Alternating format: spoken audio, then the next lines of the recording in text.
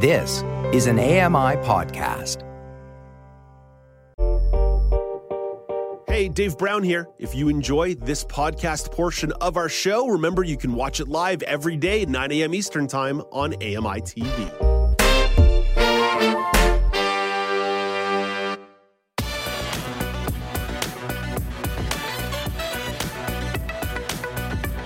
Yeah, you know what that sound means? The weekly news quiz helps us wrap up Tuesday's edition of Now with Dave Brown.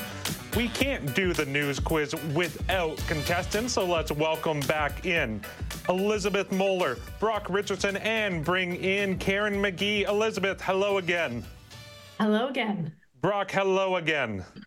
Hello again. And hello, Karen. How are you? I'm good. Thanks, everybody. Okay, so in case you at home do not know the rules of the game, let me explain. We have 3 rounds of questions, 3 questions per round. Each question comes with 3 multiple choice options. If you answer the question without hearing the options, you get 2 points. If you get it wrong, you go on to the next person. If you choose to hear the options, you only get 1. And if none of the contestants get it right, then I get a point, and that's what I always look forward to. The order of the contestants were drawn by Mary Daniel, the wife of Paul Daniel. Today's order is going to be Elizabeth Mohler, then Karen Magee, and then Brock Richardson. And to help keep score, I have my trusty piece of paper and pen. So we will start in the world of international news. Round 1, question 1 goes to you, Elizabeth. Okay. Voters in which European capital city approved an effort to drastically increase parking fees for SUVs and other heavy cars? I think I'll have the choices. Okay, is it Berlin, Paris, or Madrid? I think it's Berlin. That is incorrect. So, Karen, no. You have a chance to get on the board. Is it Paris or Madrid? My first instinct was Paris, so I'm going to guess Paris. That is correct. Karen Magee is on the board. The new parking rate will triple parking fees for SUV drivers from out of town to €18 or $26 per hour. Question number 2 goes to Karen. She has a chance to double up and get a commanding lead. So, Karen, which Ivy League school in the U.S. announced it would once again require prospective students to submit standardized test scores for admission? Oh, I'll take the choices, please. Is it Brown, Dartmouth, or Harvard? I'm going to say Dartmouth. That is correct as well. Karen Magee getting out to an early lead. So during the pandemic, all Ivy League schools switched to a test optional policy where all applicants could choose to submit their SAT scores or not. So question number 3 goes to Brock. Last week, almost all of the National Botanical Garden in Vina del Mar was destroyed by a wildfire in this South American country. What country was it? I need the options, please. Was it Brazil, Uruguay, or Chile? I'm going to go with Uruguay. That is incorrect. So, Elizabeth, you have a chance to steal. Was it Brazil or Chile? I'm going to say it was Chile. That is correct. Elizabeth is on the board. Woo-hoo! So wildfires in there. And so after round 1, Karen is leading with 2 points. Elizabeth has 1, and Brock has yet to get on the board. In round number 2, these questions are all related to topics in Canada. Karen, you begin this round. So, a Canadian politician called Bell's Media's decision to lay off 4,800 workers a garbage decision. Who said it? That would be the Prime Minister, Justin Trudeau. That is correct. 2 points for Karen. She's already up to 4. Trudeau said that the company should know better in making such extreme and extensive layoffs. Question number 2 of round number 2, we go to Brock Richardson. Brock, what Eastern Ontario city declared a state of emergency last week after its health officials announced 23 overdoses in 2 days? I'll need the options, please. Was it Brockville, Cornwall, or Belleville? Belleville.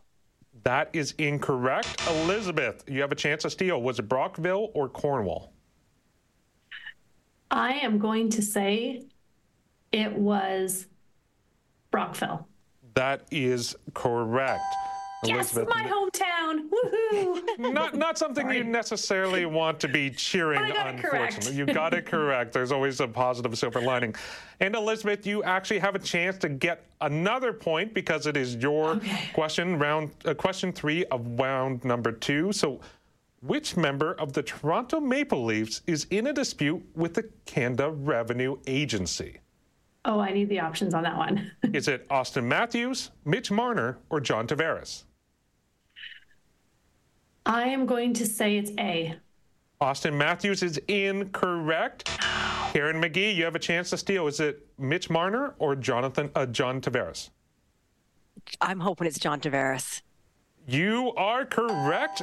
It is John Tavares. The CRA determined Tavares' 2018 income was $17.8 million, higher than reported, and ordered the player to pay $6.8 million in taxes over 38%, plus $1.2 million in interest. So, you know, for some athletes, a bit of That's a lot pocket of change. money. Yeah, That's a lot of money. you know, I think he is going to be able to afford it, but they're also in court. He'll be okay. He'll be don't okay. worry. He'll be okay. Okay, so after the end of round 2, Karen Magee is still in a commanding lead with 5 points.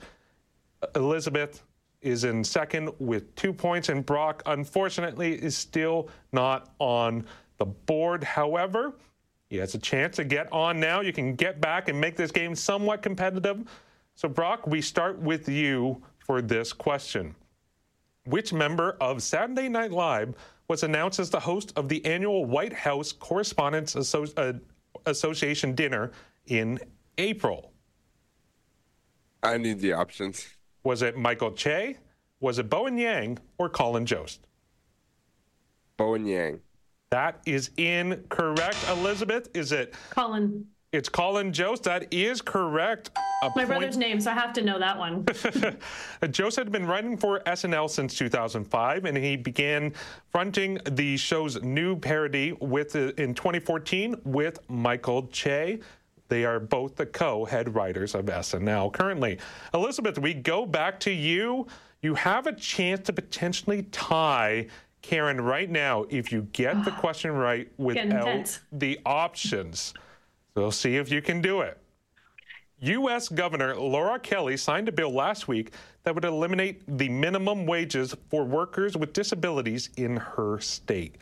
What state was it? Oh, I'm going to need the options. Okay, but that's going to mean you won't necessarily be able to tie Karen in this game. But if you want the options, I will give them to you. Was it Vermont, Delaware, or Kansas? I'm going to go with Vermont. That is incorrect. Karen Magee, you have a chance to steal and solidify your win in stunning fashion. I'm going to say... it was Delaware and Kansas, just for reference. Yeah, I'm going to say Kansas. That is correct. Kansas's Senate Bill 15 aims to create more employment opportunities for disabled workers in Kansas. In addition, the legislation's intent is to incentivize employees to move away from paying them below the minimum wage by using a matching grant program and expanded income tax credit eligibility. Karen, this is a foregone conclusion at this point, but you have one more question. So let's just do it for fun. Which auto company reached a $1.5 million agreement to settle claims of improper hazardous waste disposal at its factories across California? I'm going to take the choices, even though I don't really need them. I'll take the choice. Just for funsies. Okay, so was it Nissan, Tesla, or Honda? Tesla. That is correct. That was my gut. Oh. Yeah, investigators searching through Tesla's trash discovered hazardous waste violations at more than 100 facilities. Tesla was being sued by 25 counties across California. And, of course, it ended up being settled to a $1.5 million fine. Now, because we do have a couple minutes on the clock, I am going to ask the tie-breaking question for fun. Before we do, let's celebrate the winner of the news quiz by a large margin. It was Karen Magee. Congratulations, Karen, on the big win. Thank you. Me and the Kansas City Chiefs, 2 in a row. You're lucky Nice. this week because I was not a contestant. I was I left know. I'm off always the board. lucky when you're not a contestant. It's the only time I win anymore. Okay, so we do have a bit of time. Let me ask you the tie-breaking question just for fun, and I will remind everyone how this works. So I will ask each contestant to give a guess, and this is going to be a question of who is going to be closest to the pin. So last week, Caroline Peru, Quebec's tourism minister, announced the figure and amount it would take to cost Quebec to tear down the Olympic Stadium. Many observers questioned the figure, saying that North American cities have torn down other stadiums for hundreds of millions of dollars less. So that should give you a bit of a hint. So what is the estimated cost to tear down the Olympic Stadium? Elizabeth, I'll start with you. I'm going to say $197 million. Brock Richardson, I will ask you, what do you think it's going to cost Quebec to tear down the Olympic Stadium? $350 million. Karen Magee, what is your guess? I'm going to say $750 million. not $750 million. Karen, you are by far the closest. None of you were all that close. It is estimated to cost $2 billion with a B stop dollars. it. Give me some explosives. I'll take care of it. Yeah. She released the estimate last week, and as she presented a comparatively cheaper plan to spend $870 million to replace the unstable and hazardous roof of the stadium, which was built for the 1976 Olympic Games. Well, that is all the time we have.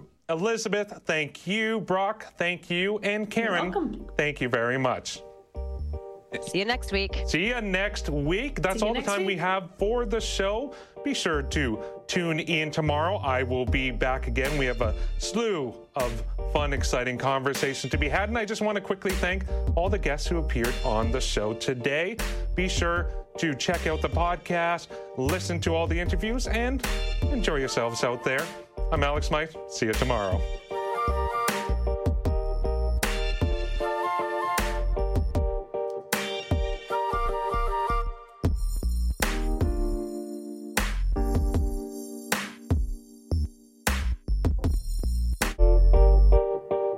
Hey, Dave Brown here. If you enjoy this podcast portion of our show, remember you can watch it live every day at 9 a.m. Eastern Time on AMI TV.